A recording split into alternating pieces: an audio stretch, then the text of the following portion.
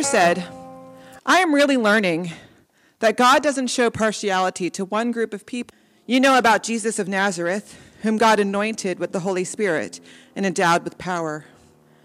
Jesus traveled around doing good and healing everyone because God was with him. We are witnesses of everything he did, both in Judea and in Jerusalem. They killed him by hanging him on a tree, but God raised him up on the third day and allowed him to be seen, not by everyone, but by us. We are witnesses whom God chose beforehand, who ate and drank with him after God raised him from the dead. He commanded us to preach to the people and to testify that he is the one whom God has appointed judge of the living and the dead. All the prophets testify about him, that everyone who believes in him receives forgiveness of sins through God's name. The word of the Lord. Thanks be to God.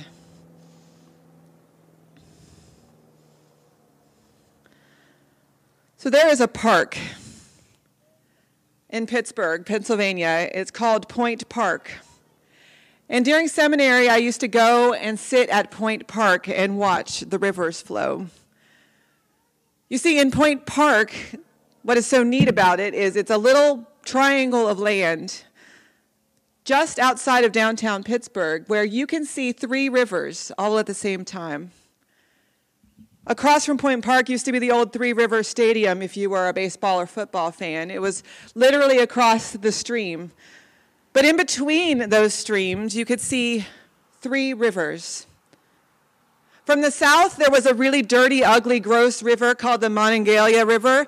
And that Monongalia River starts in my hometown of Clarksburg, West Virginia. And you could travel it. You could go all the way north into Pittsburgh following this stream, really, that grows bigger and bigger. And because it flows north and because it flows out of the mountains, it's muddy, it's gross, it's kind of turbulent. It's not a great river. From the north, on the other hand, is a shiny blue river. It's fed from the Great Lakes. It's got brand new lake water in it. It's gorgeous, and it flows from the south. And so you have, or from the north, south into Pittsburgh. So you have this shiny, great, beautiful blue river and this ugly, muddy, brown river crawling up from beneath it. And they join together at Point Park in Pittsburgh. And when they join together, they make the Ohio River, a big river, a great river. But what's so neat, I think, about these 2 rivers is you can see where the 2 rivers meet, where the streams meet one another. There's a clear line, it's marked between them, and it takes a good while, a good half a mile or a quarter of a mile for the 2 rivers to become one. It takes a long time for the Allegheny and the Monongalia River to join together to make the Ohio. It's messy. It's a muddy process. Neither one of the rivers wants to give way. Each wants to be the dominant new river to make up the Ohio, and yet one of them has to. Or they have to make something new. But it doesn't seem possible that these 2 rivers, so different in color, character, temperature, direction of flow, can make something else, something better.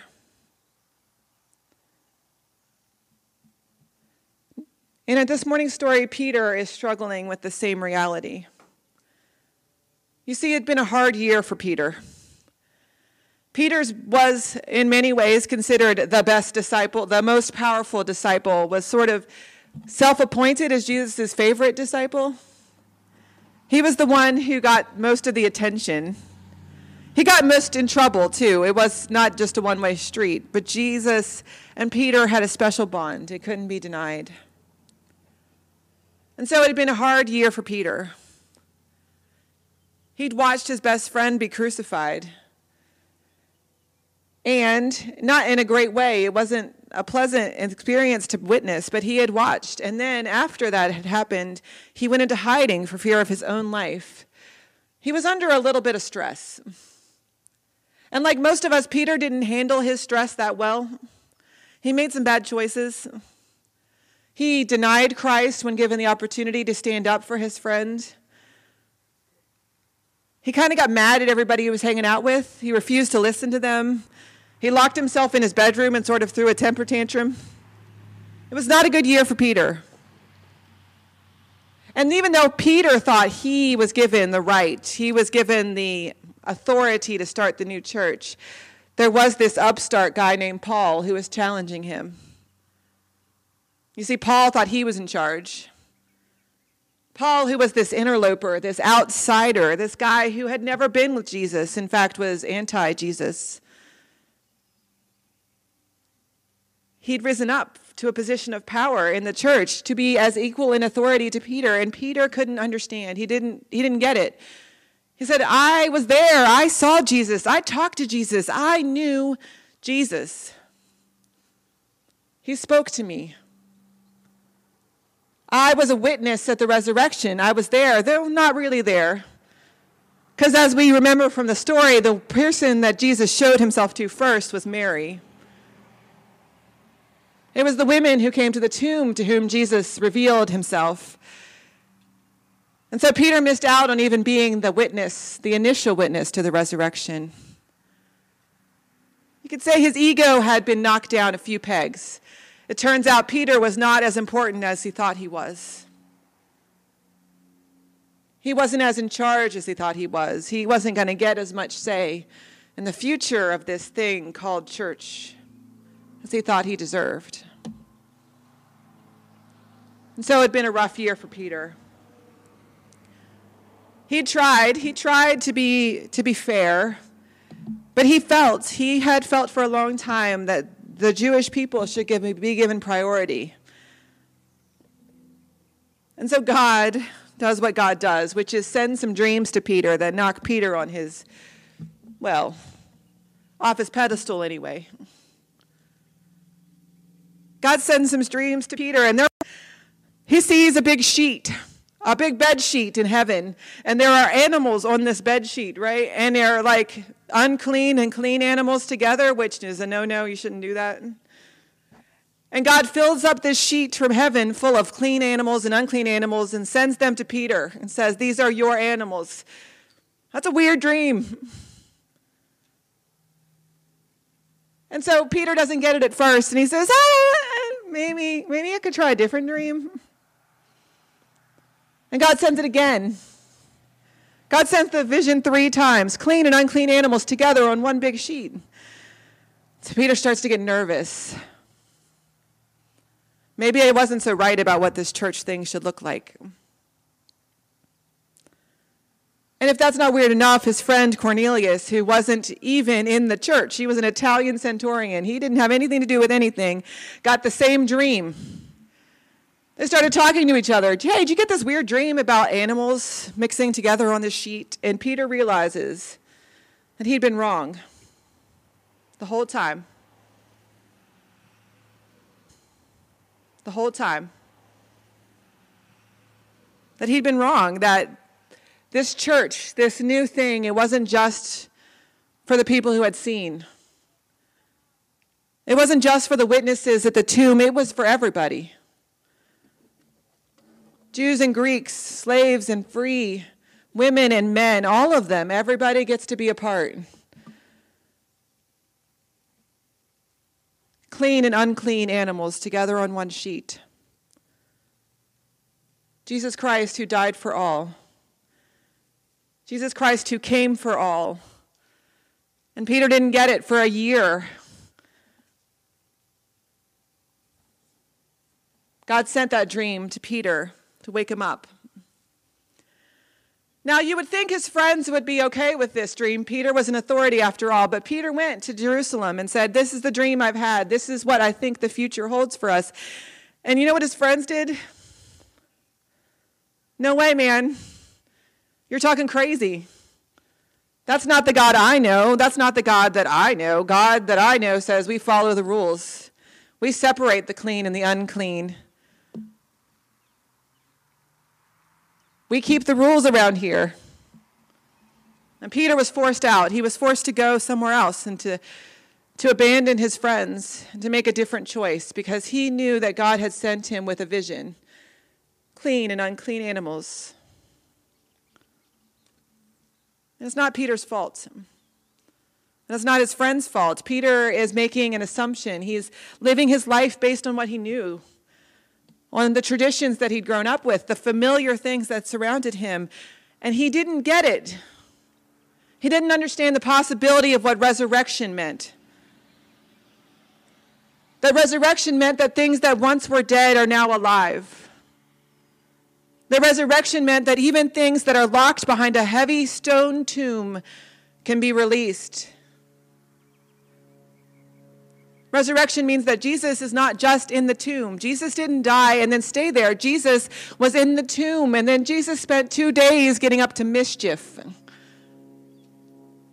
going and talking to demons and talking to angels and talking to the dead and becoming Lord of everything. Everything, everything. Not just the Lord of the people in Jerusalem, and not just the Lord of the people who knew him, and not just the people who saw the resurrection, but the Lord of everything.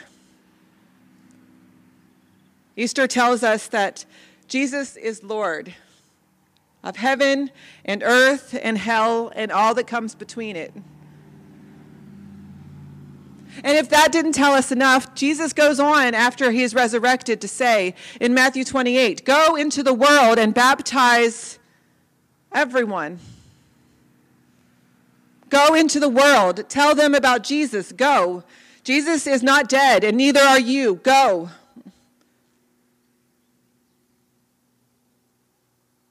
And then when they receive the Spirit in Acts 2, and then again in Acts 10, the Spirit says the same thing. Get up off your chairs. Get out of your pews. Go. For Jesus is alive. Jesus is not here in the tomb. Jesus is alive. And if you believe that, if you are a resurrection people, that means that you are alive too.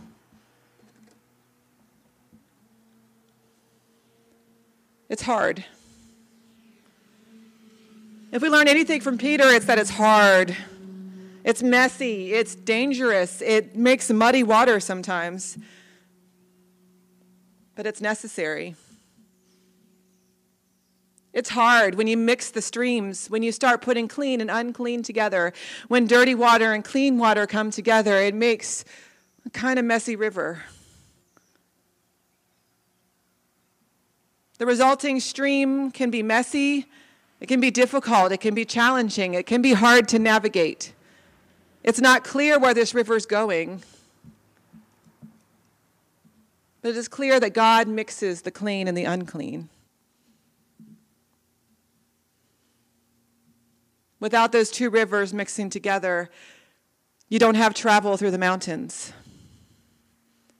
You don't have travel to the Mississippi. You never make it to the Gulf. Without those two rivers, those two different rivers, the clean and the unclean coming together, you don't make it to Ohio. You don't make it down the river. You don't make it to Kentucky and Louisiana and wherever else you want to go in the West. You have to have the clean and the unclean. The truth is, the community of God is the same. It's the clean and the unclean.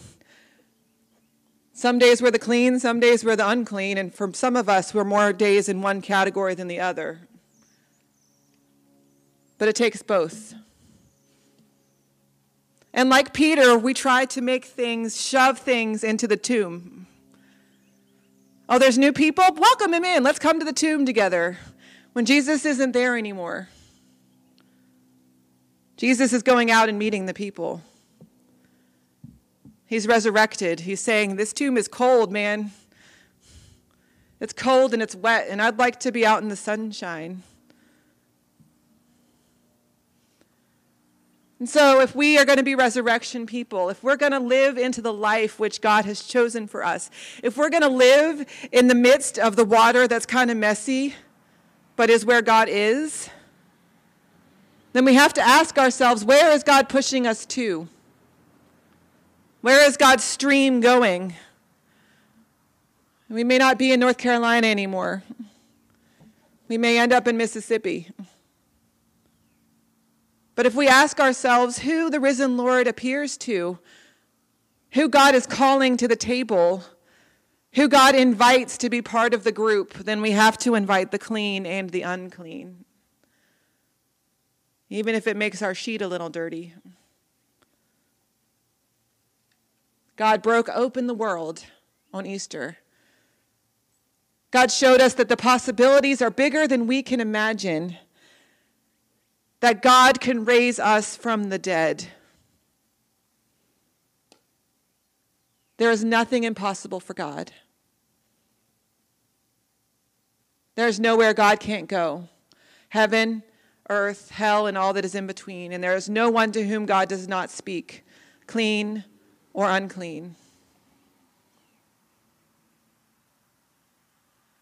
So let us live in the resurrection and be alive.